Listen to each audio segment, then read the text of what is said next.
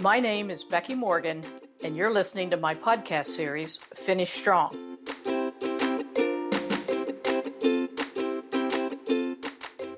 It seems every day we learn of another hacker breaking into supposedly secure data.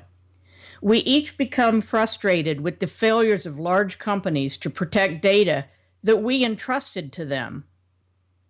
Take a minute to examine the vulnerability of your company.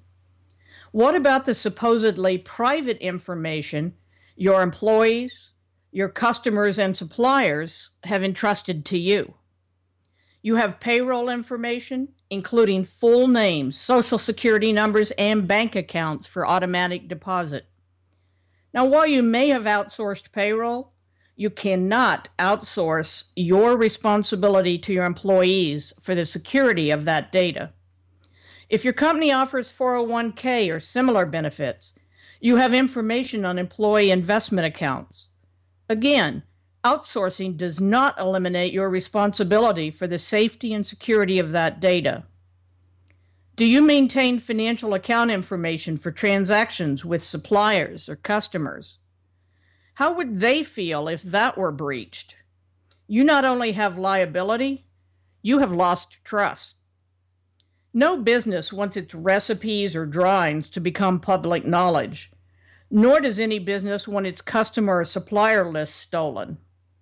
While that information is attractive to some, financial information of your employees, your suppliers and customers, and your own company are more desirable to a hacker.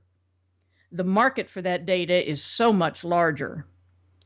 While watching people outed by the Ashley Madison breach squirm may be spectator sport, or replacing credit cards susceptible to fraud from the Target or Chase hacks may be inconvenient, neither begins to approximate the impact on your business of a data breach of private financial information confided to you.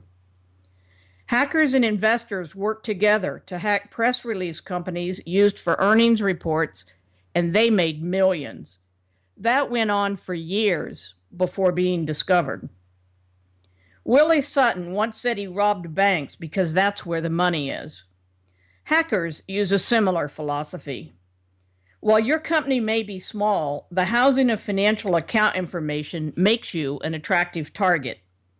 You have more in common with those front page hacks than you think. Do not ignore this risk.